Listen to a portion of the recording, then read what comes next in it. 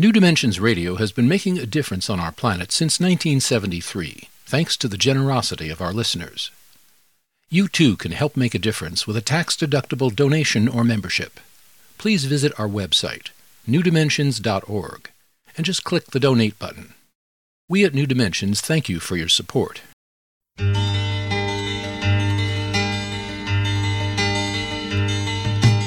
It is only through a change in human consciousness that the world will be transformed. The personal and the planetary are connected. As we expand our awareness of mind, body, psyche, and spirit, and bring that awareness actively into the world, so also will the world be changed. This is our quest as we explore new dimensions.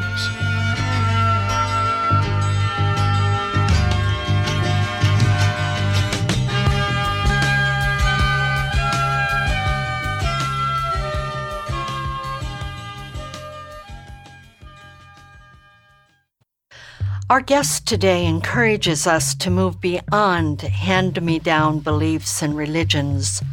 Instead, he invites us to co-create with Spirit and follow a path of a direct experience of the sacred. Our collective plunge down this steep slope of progress has come at the cost of a deep, intuitive connection with nature and our authentic spiritual selves. This has resulted in a profound disenchantment of life. Today we'll be exploring a way to reclaim the wonder and hope that will give meaning to our lives and our world with our guest, Dr. Hank Wesselman. Hank Wesselman is a respected paleoanthropologist who has worked with noted anthropologists around the world, including Ethiopia, investigating the mystery of human origins in the Great Rift Valley. Besides his training and scientific work, he's a shamanic student, practitioner, and teacher, now in the 30th year of his apprenticeship. He lives with his wife, Jill, in Hawaii.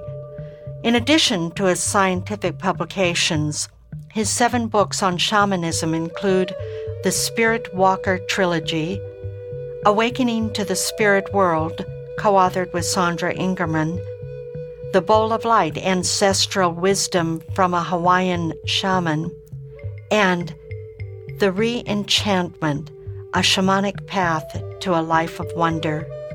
Join us for the next hour as we explore the shamanist path and how to reclaim our wonder and hope for our world with our guest, Dr. Hank Wesselman.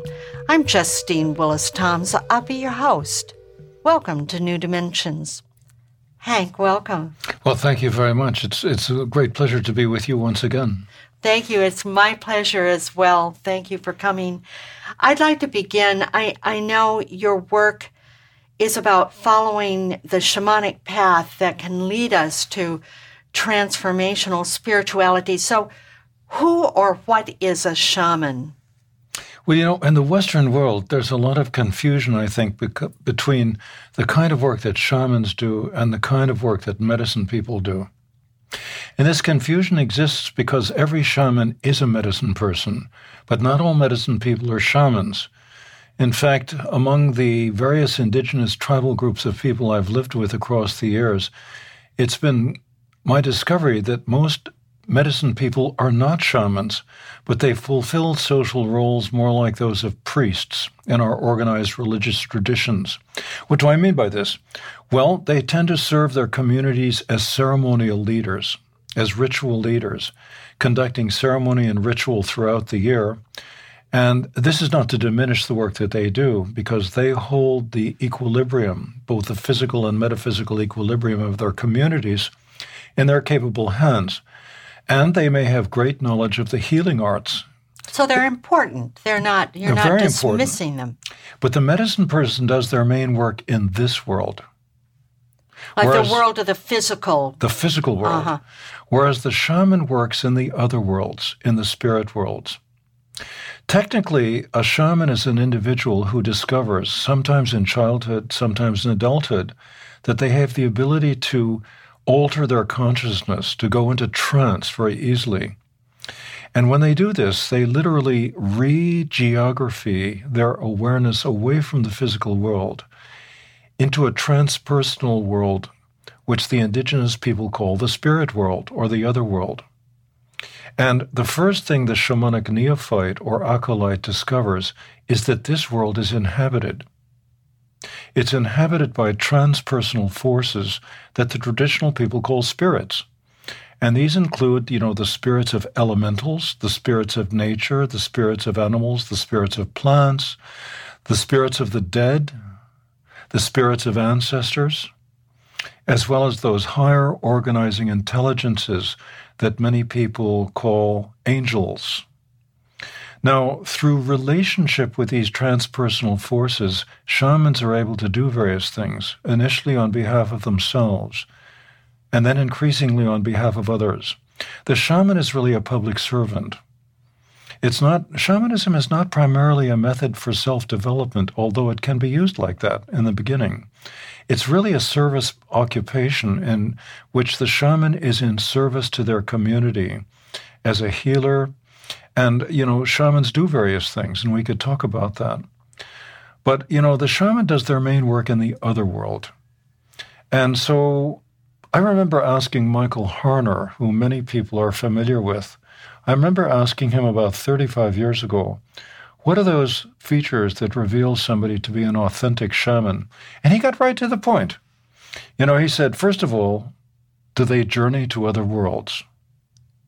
Secondly, do they have relationships with spirits?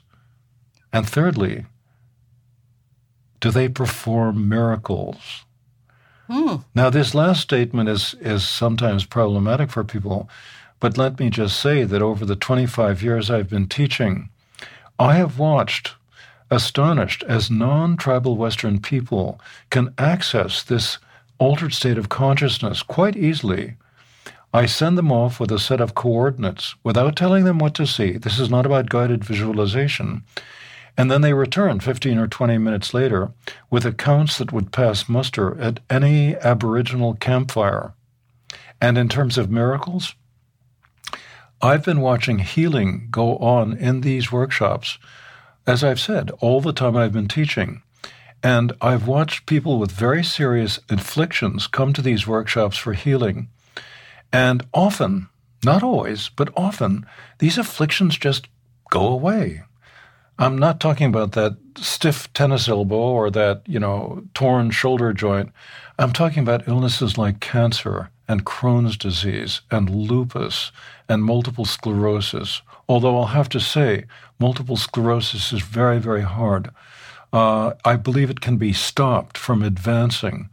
But once it's demyelinized those upper motor root neurons, it's very difficult to remyelinize them again. But I think it can be halted, and I've watched this happen among people who've come to the workshops. So I could give you examples of these if you wish, but we could just also press on because there's a lot to talk about. There's much to talk about, and we could get really hung up on the miracles. And I don't want to go into that too much because I think that really the purpose of the book is really about creating a new cultural mythos. I mean, that's the big overriding. I mean, there are individual needs that we have, but there is also a planetary need that we have. And I want to know your advice or your view of how we can do that. And first of all, I'd love for our listeners to know something about you, Hank, and going back into a little bit of your early experiences where you use the word re-enchantment, the re-enchantment. That's the title of your book. And that's such a powerful image and idea to re-enchant. And you go back, you begin by telling us the story of your first memory of being enchanted. And it was when you were, 3 or 4 years old in a stroller. Can you tell us? That's true. That's a very strong memory for me. My family and I lived in an apartment on the Upper East Side of New York, so we had access to Central Park. And my mother or my au pair, used to take me to the park almost every day unless the weather was inclement. And I remember when I was about 3 or 4 years old, maybe 5, I had looked up at the trees and I had this interesting insight. I realized that the trees were living beings like myself, but they were different. And then I looked at the pigeons bobbing and cooing and mobbing each other for the breadcrumbs my mother was spreading out for them on the sidewalk. And they were also living beings like myself, but they were different. And then there were the squirrels, these rather hyper, furry ambassadors. And I remember one day offering a peanut to a squirrel who perched on the side of my stroller. And for one long moment, this squirrel looked deeply into my eyes. And I was enchanted. I was enchanted by none other than Mother Nature herself. Then there was the zoo. There's a zoo in Central Park, and I went there often with my mother. And the memories of that time and the imagery and the smells and the sounds are still with me to this day. And I remember one day seeing an extraordinary creature in a cage. It was one of the most beautiful creatures I'd ever seen. It was a leopard. And I didn't know what leopards were, but I watched this leopard pacing in ever-narrowing circles in its cage. And I had another deep insight that within this graceful, spotted body, there was a great will that was imprisoned. And with that awareness, something happened. And suddenly I was transported. It was like being in a dream, although I was very much awake. It was like being in a dream, and I found myself in a place of blueness. It was blue. And the leopard was there, and there were no bars between us. And the leopard looked deeply into my soul with that green gaze. And something happened. Now, what happened eludes me today. I reach for it, and I cannot recapture it. But the leopard became my kind of imaginary childhood friend. It wouldn't come in the apartment building, of course. What I didn't realize was that leopards like to stick to cover. They're covert operators, and they're ambush hunters. But when I went to the park, the leopard was always there, and we would have these inner adventures together, kind of like Calvin and Hobbes. You remember that wonderful... Oh, I love that cartoon. Yeah. Well, Hobbes was a tiger. Well, mine was a leopard. And, as I grew up, of course, the magic and the mystery began to fade. They began to fade, and by the time I was an adolescent, I was fascinated with the female of the species, as Zorba the Greek described them. I loved Kazantzakis' writings. He's one of my faves. And the mystery withdrew. The magic withdrew. And then one day in Africa, when I was on expedition with a research team in southwestern Ethiopia, I began to have these very strange experiences during the daytime when I was very much awake. They were like dreams, but waking dreams. And I remember one that was very important. I think it was in 1972. I want you to complete that story. I don't want to interrupt it, so I want to have you hold it and remind our listeners that I'm here with Dr. Hank Wesselman, and he is the author of The Reenchantment, A Shamanic Path to a Life of Wonder.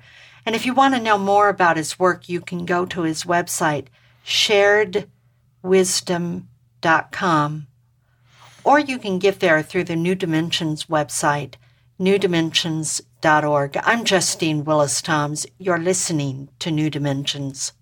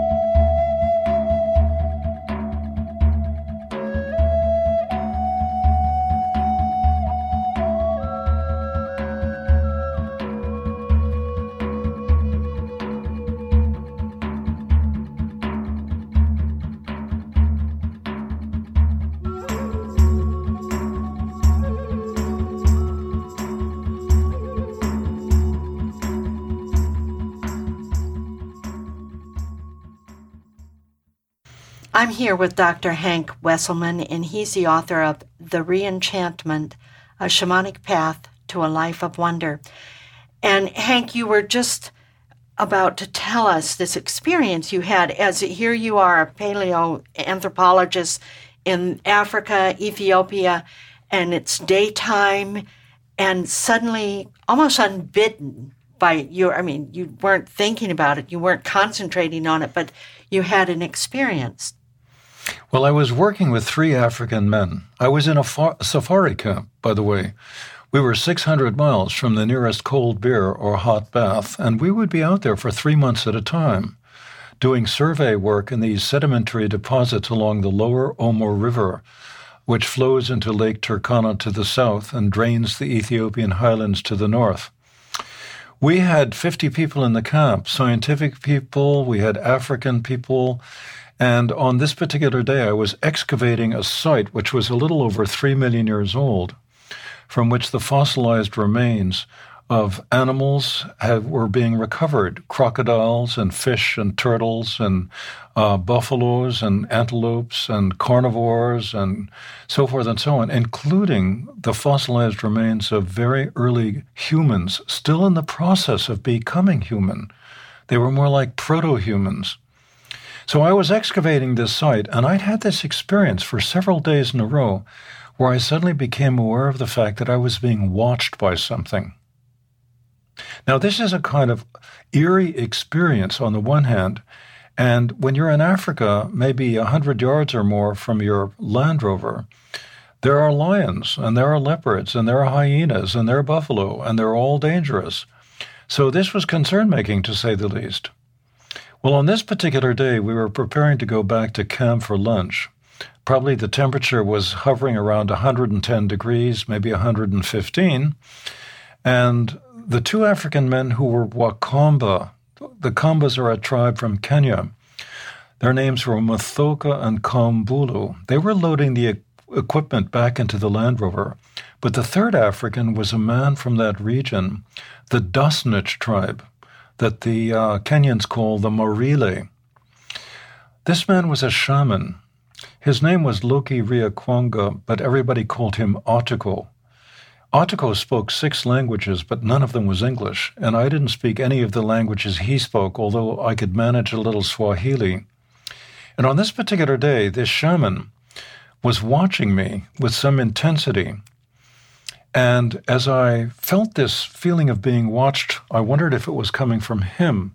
But as I stood up and I dusted myself off, I watched his eyes slide to my left, and my eyes followed him and his gaze, and I saw something. It was big, and it was in the air. It was above the ground, it seemed, and it seemed to have spots or dots. And as I looked directly at it, it's though whatever it was stepped through a rip in the fabric of the air and then zipped it closed from the other side, leaving a momentary wrinkle that straightened out and then was gone. Well, I blinked and I looked at this, and I thought to myself, maybe it's time to go back to Nairobi and have a beer, But, in this case, I turned and looked at the shaman, and he was watching me again. And I suddenly knew that he'd seen it, and he knew that I'd seen it, and he knew that I knew that he'd seen it. Mm-hmm. And so I looked at him, and I said to him in Swahili, Otiko, what was that? And he turned and he pointed at directly where it had been in the air, and said a single word in Swahili. He said the word Shetani. Shetani is the word for spirit. But in those days, I worshipped solely at the altar of science. I wasn't interested in spirits. I wasn't interested in the soul. And I just sort of took it in and made notes to myself in my journal and then kind of let it go. But it was the onset of a number of strange things that happened. I could share one more, which is a very poignant memory. We used to hunt every Tuesday and Saturday for meat for the camp, because we were 50 people in the field, and there were large herds of gazelles, Grant's gazelles, that populated the savanna grasslands around the camp. And so one afternoon, the director of the expedition, a professor from Berkeley named F. Clark Howell, He and I, and a third, none other than Don Johanson, the guy who would eventually find Lucy. In those days, he was still a grad student like myself. And Lucy was like the ancient bones of one of the early humanoids. Yeah, she's one of the famous ones. Yeah. Lucy. Yeah. 3.5 million years old, roughly speaking. He would find Lucy 2 years after this experience. Well, the three of us went out hunting, and the hunt was successful. And on our way back to camp, with a gazelle and several guinea fowl in the back, we were driving across what's called a clay pan.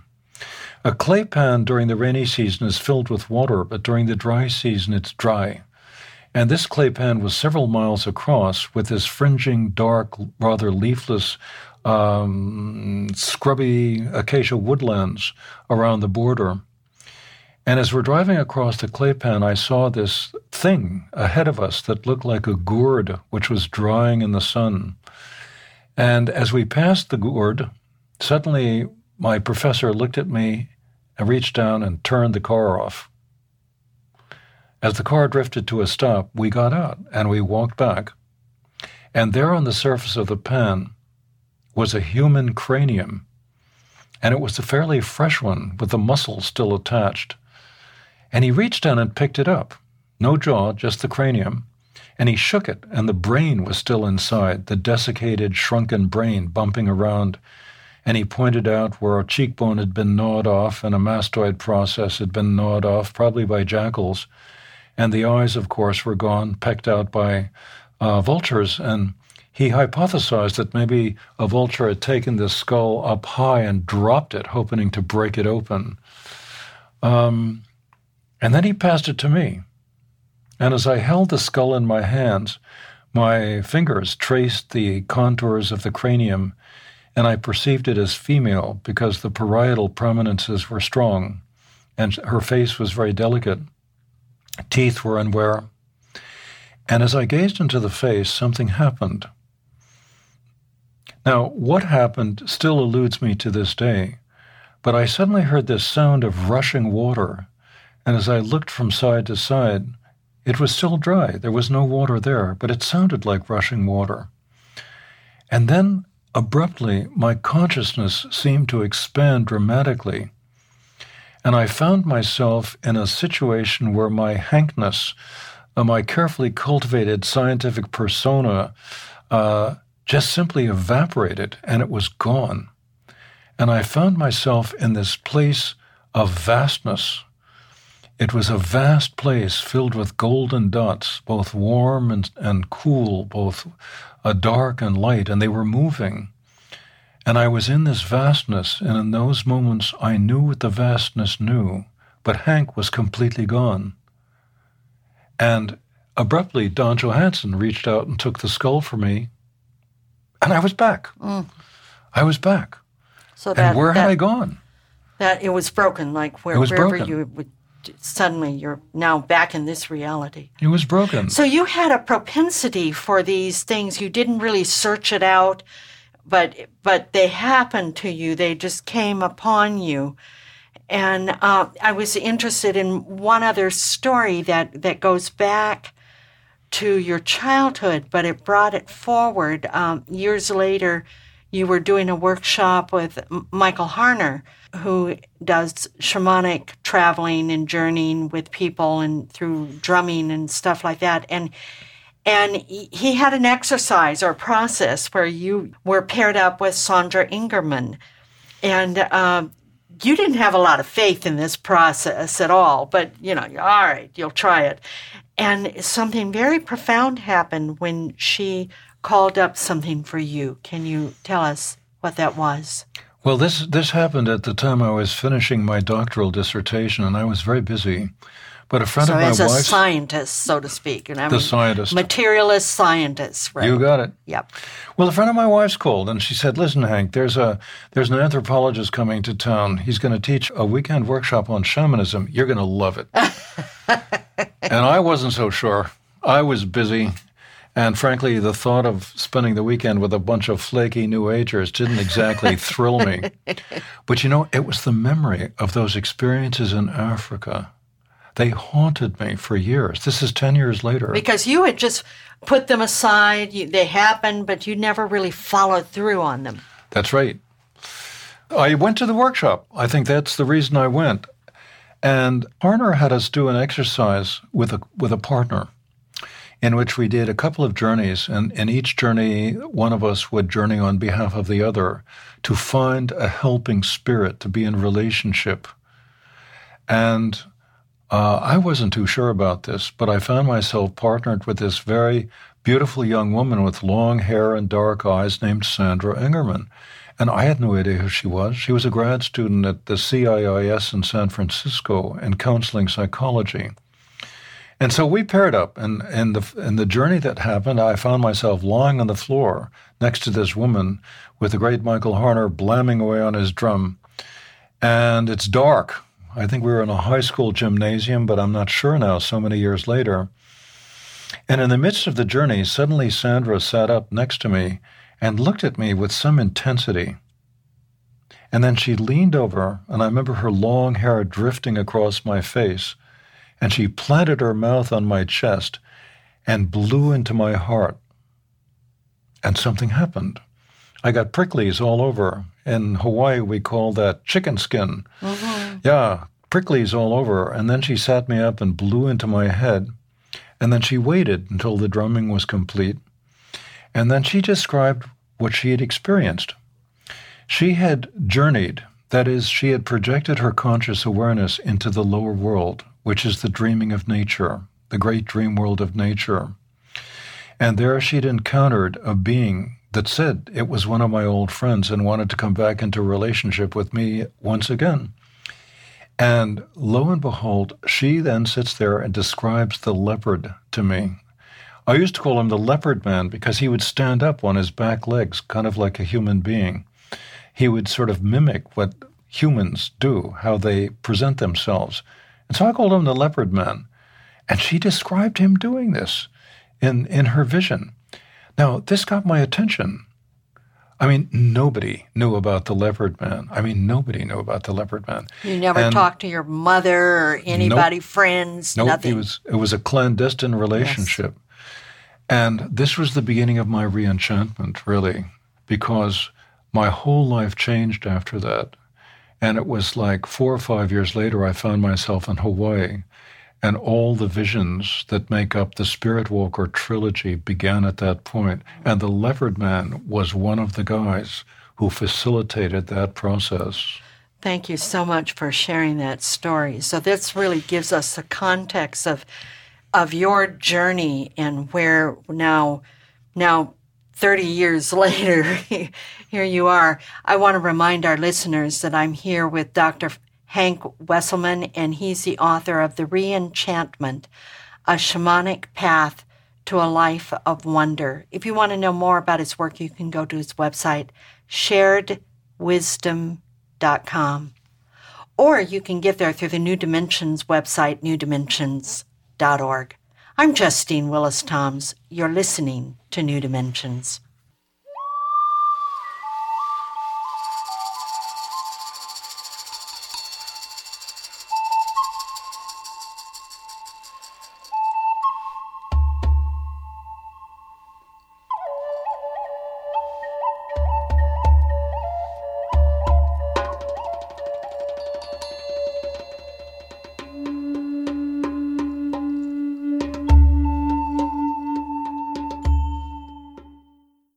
I'm here with Dr. Hank Wesselman, and he's the author of The Re-Enchantment, A Shamanic Path to a Life of Wonder.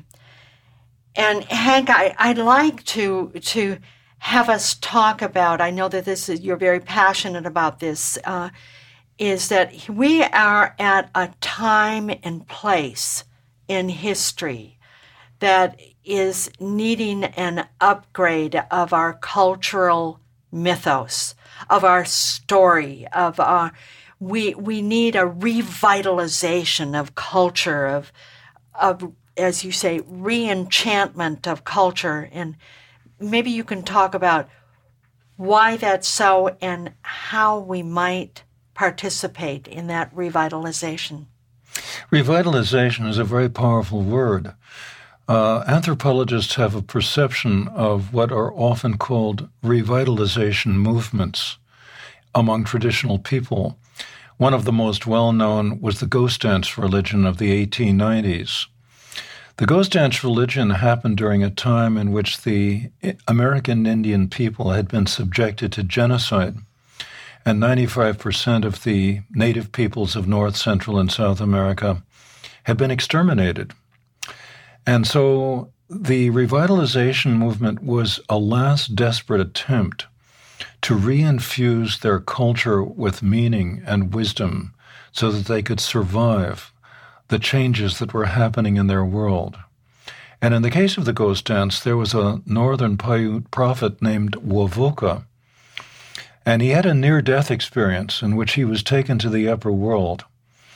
And there he entered a sacred lodge, and in the sacred lodge were ancestors, ancestral spirits. And they talked to him about what was going on in the world at that time, very much what's going on in our world today, where everything seems to be unraveling. In this case, it was for the Indians.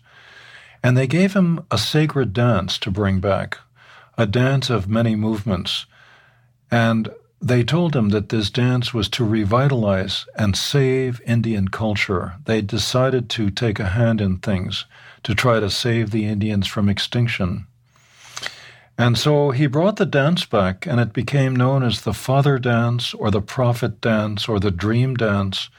The name we know as the Ghost Dance, because a crazy anthropologist named Mooney from the Smithsonian came out west. This is the 1890s, and he did the Ghost Dance.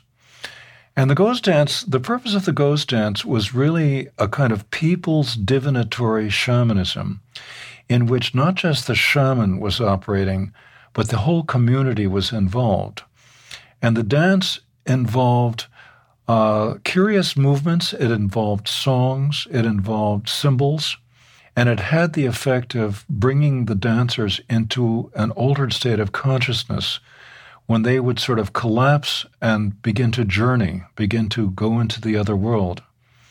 The purpose of the dance was to reach back into the past, to connect with deceased ancestors, because at that time, all the ancestors were gone, the elders were gone, all those who knew the prayers and the songs and the magic were gone.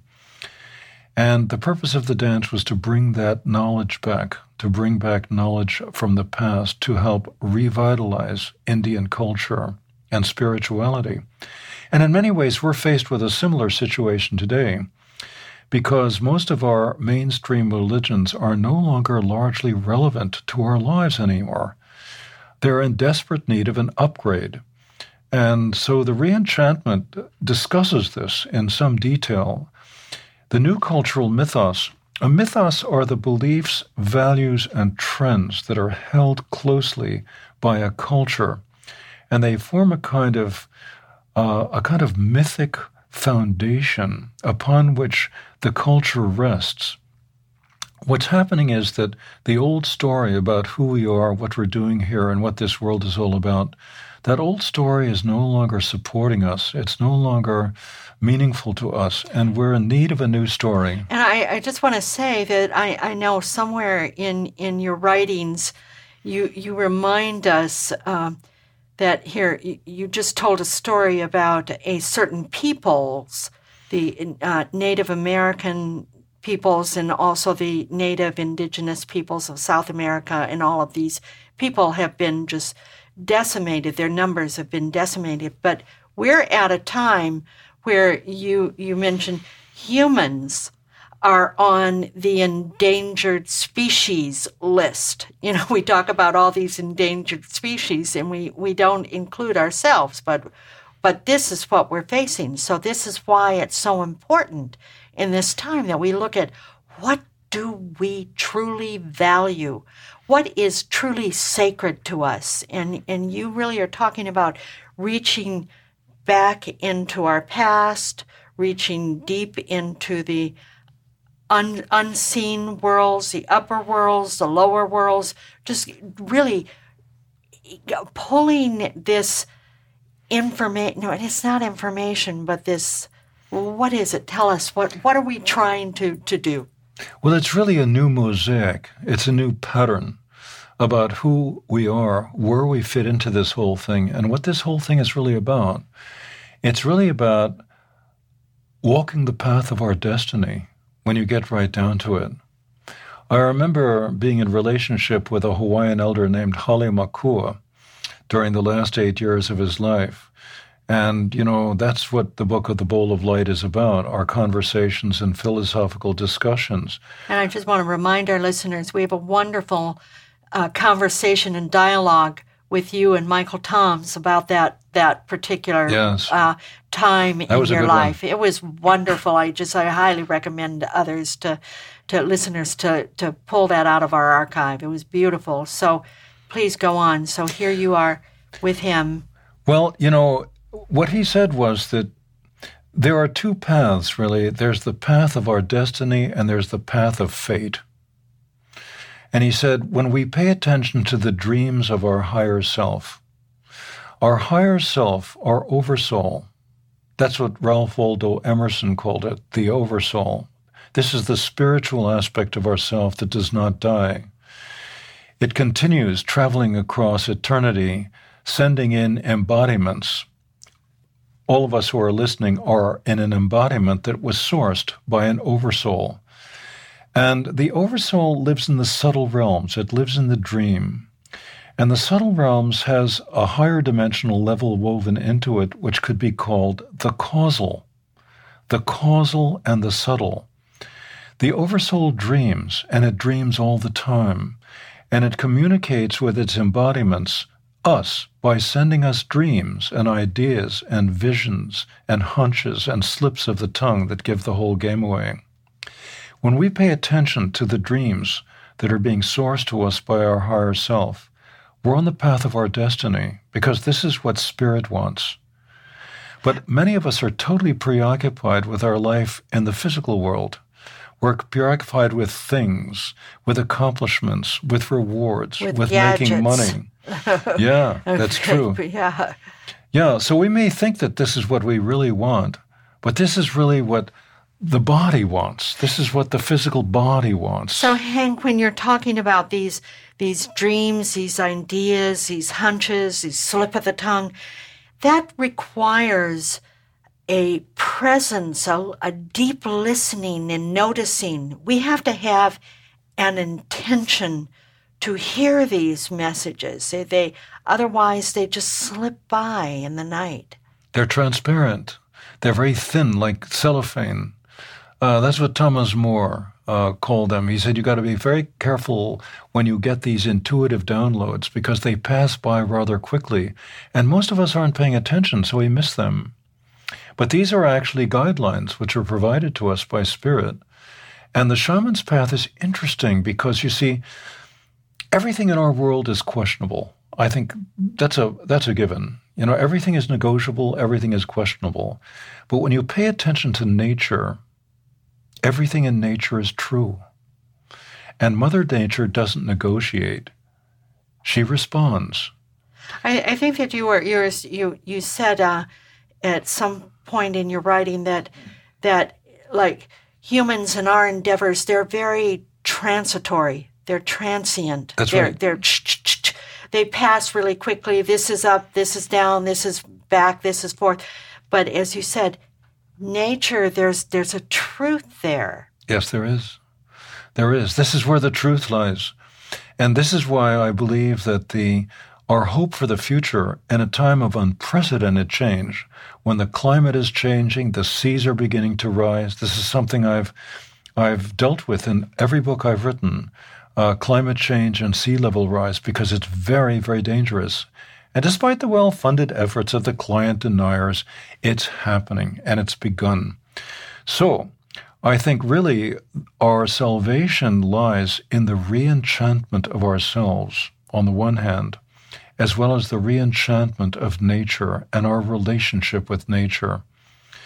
You see, the indigenous people believed that it was important to live close to the natural world, to respect nature's cycles and wishes and transitions and actions.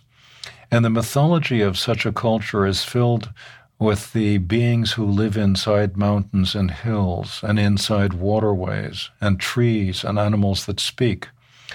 And the mythology of those cultures is tens of thousands of years old, and it supported them and kept their people alive and thriving for tens of thousands of years.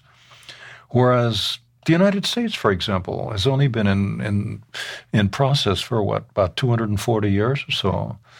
And what have we done with those 240 years? Well, some people have observed that we've been at war for 222 of those years, which is really kind of striking when you think about it. Warfare. So we really haven't changed from the military might of the Roman days. We go, really right out of that as if nothing has really changed. Nothing has really changed. And in fact, it could be observed that the popes are the emperors of Rome. The emperors never went away. When Constantine was converted to Christianity in the 4th century, he then used the Roman military machine to force Christianity down the throats of everyone. And if you didn't convert, they killed you. It was very simple. And of course, those people were the pagan people of Europe. The word pagan is derived from the Latin word pagus, P-A-G-U-S. The pagus is the countryside, as opposed to the towns and the cities. And the Romans declined their nouns. Pagus, pagani, paganum, pagano, paganum. This pagani means of the countryside. So the pagani, or the pagans, were the people of the countryside. And they were the last holders of the ancient tribal religion of the European people. And of course, the last holders were the women, because the men were Christianized first, because all the missionaries that Patrick sent out to the continent and elsewhere were all men traveling in groups of 12. So they Christianized the men first, and the women were the last holders of the old religion until, of course, the unfortunate events that happened between roughly 1500 and 1650. And we'll go into that a little bit in just one moment. I want to remind our listeners that I'm here with Dr. Hank Wesselman. He's the author of The Re-Enchantment, A Shamanic Path to a Life of Wonder. I'm Justine Willis-Toms. You're listening to New Dimensions.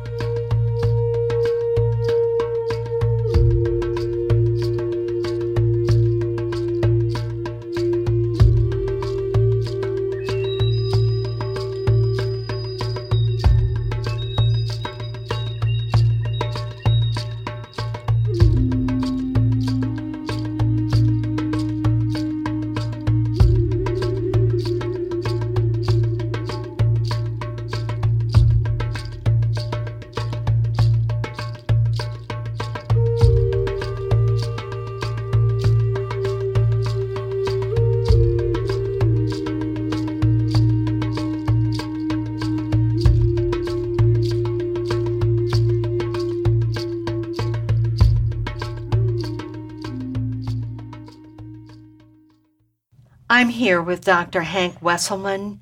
He's the author of The Re-Enchantment, A Shamanic Path to a Life of Wonder.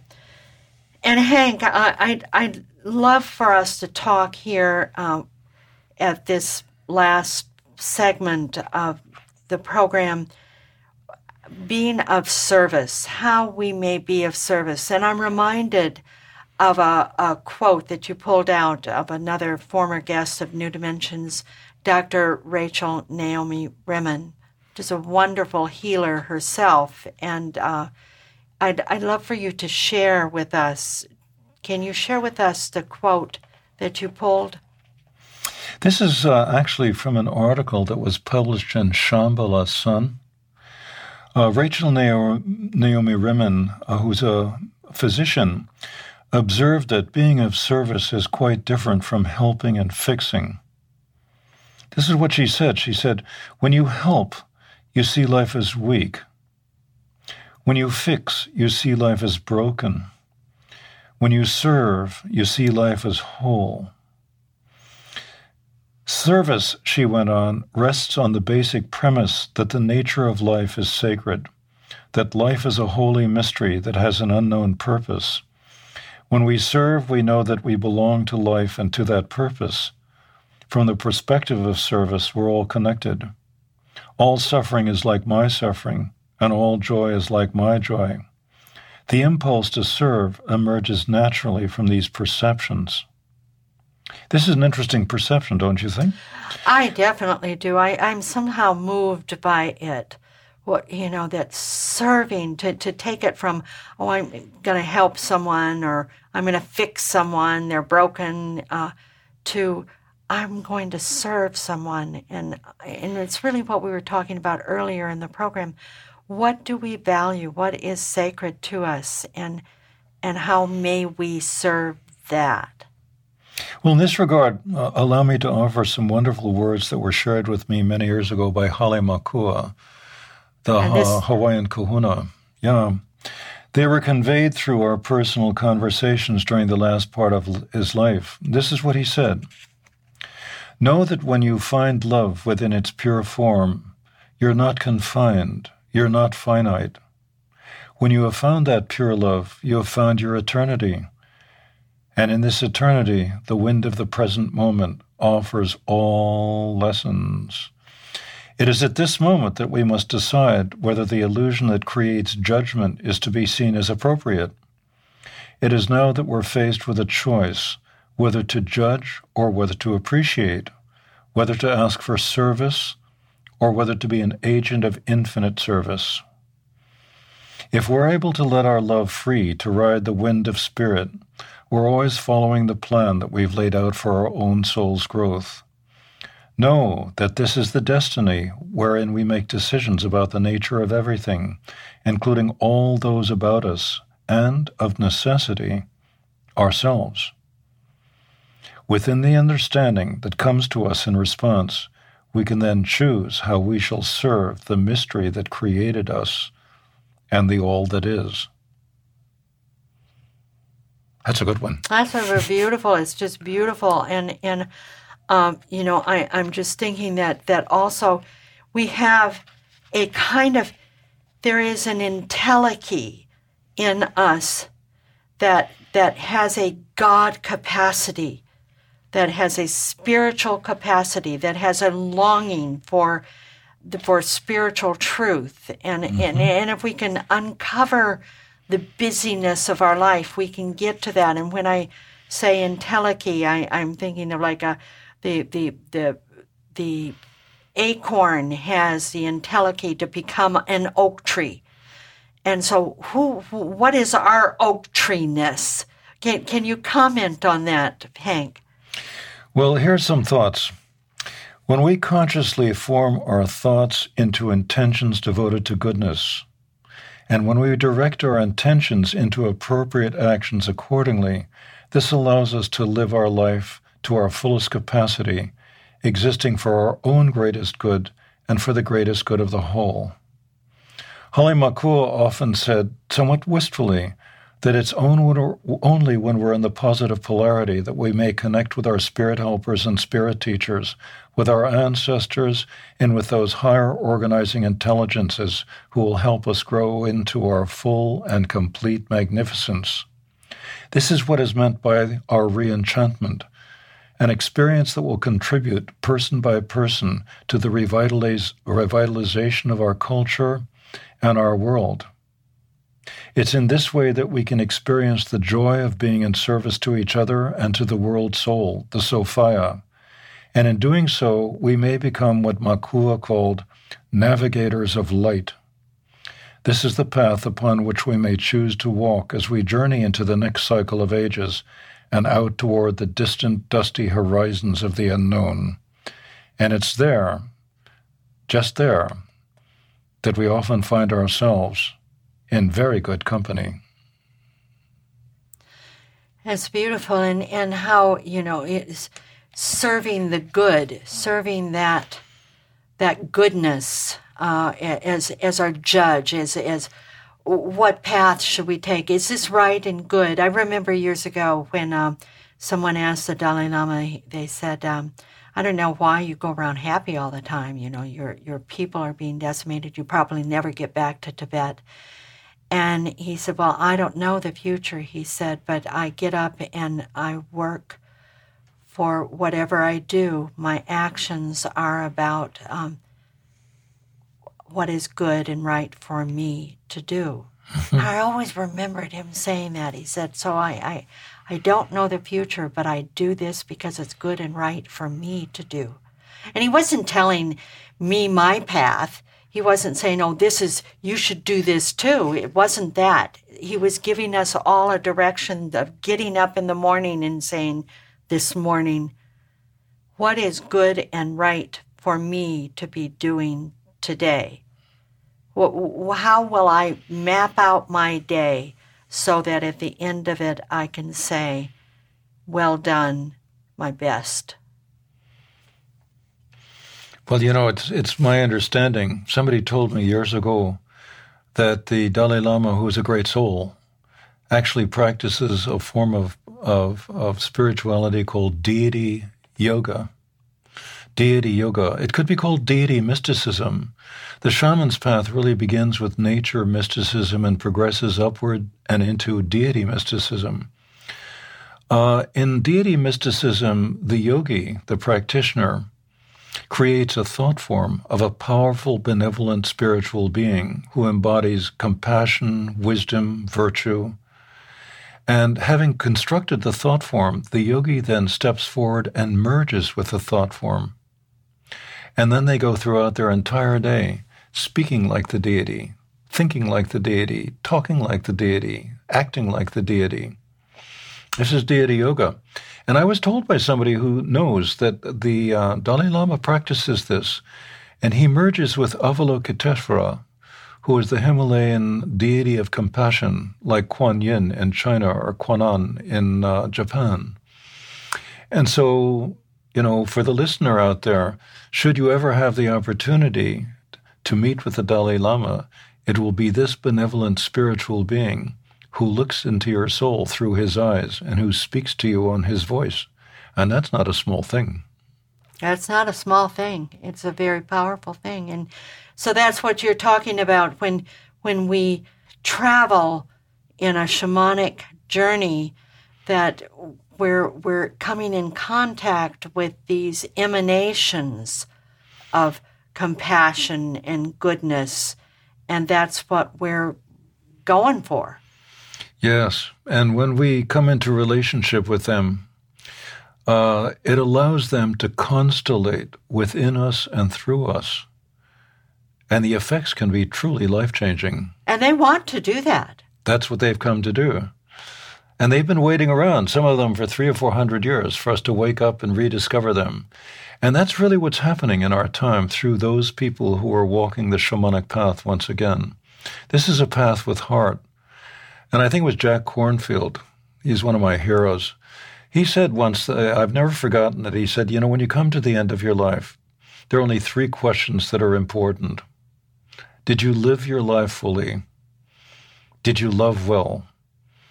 And did you walk your path with heart? And that's what it's all about. That's it. That's it. So what can I say? What can I follow up on that one? That, you know, we've gone through the history. We've gone through, just really touch lightly on the many, many subjects that you have covered. You also tell a wonderful story in the book about your own contact in Egypt with Isis, and with this beautiful emanation of this mother goddess that just is so powerful. And there are so many moments like that in this book that give us a flavor of what we're going for and what we could be in this upgrade of our cultural story that is so needed in this time. Hank, I just want to thank you so much for being with us today on New Dimensions. My pleasure. It's a privilege, really, to sit and talk with you. Let's do it more often. Oh, goody. I like hearing that. I love that. Thank you so much. I've been here with Dr. Hank Wesselman, and his training is as a scientist, as a paleoarchaeologist, and also he's been working as a shamanist for decades now in this path and helping us to find our path with him. And he's the author of The Reenchantment, A Shamanic Path to a Life of Wonder. And if you want to know more about his work, you can go to his website, sharedwisdom.com, or you can get there through the New Dimensions website, newdimensions.org. I'm Justine Willis-Toms. You've been listening to New Dimensions. This is program number 3597. New Dimensions is produced by New Dimensions Radio in Santa Rosa, California, USA. Please visit us at newdimensions.org, where you can subscribe to our free weekly podcasts and find over 1,000 hours of audio dialogues in our searchable archive. That's newdimensions.org. Our executive producer is Justine Willis-Toms. Our post-production editor is Lou Judson. This program was recorded at Strawberry Hill Productions, a full-service podcast production studio in Novato, California. Since 1973, New Dimensions has been producing weekly conversations at the leading edge of culture, the arts, science, health, psychology, spirituality, and a host of other fields. We sincerely thank all of you who have supported us by being members of Friends of New Dimensions, as well as members of our affiliate stations. My name is Dan Drayson. On behalf of everyone at New Dimensions, I'm wishing you well. New Dimensions Radio is an independent producer supported by listener contributions. To find out more about the program you've just heard, to subscribe to our free weekly newsletter and our New Dimensions and New Dimensions Cafe podcasts, and to access thousands of other programs in the New Dimensions archive, please visit our website, newdimensions.org. That's newdimensions.org. Or call us at 707-468-5215. That's 707-468-5215. Please join us next time as we explore New Dimensions.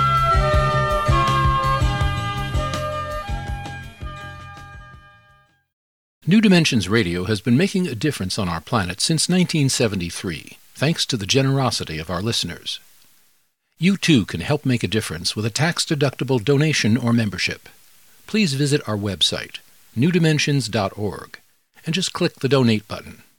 We at New Dimensions thank you for your support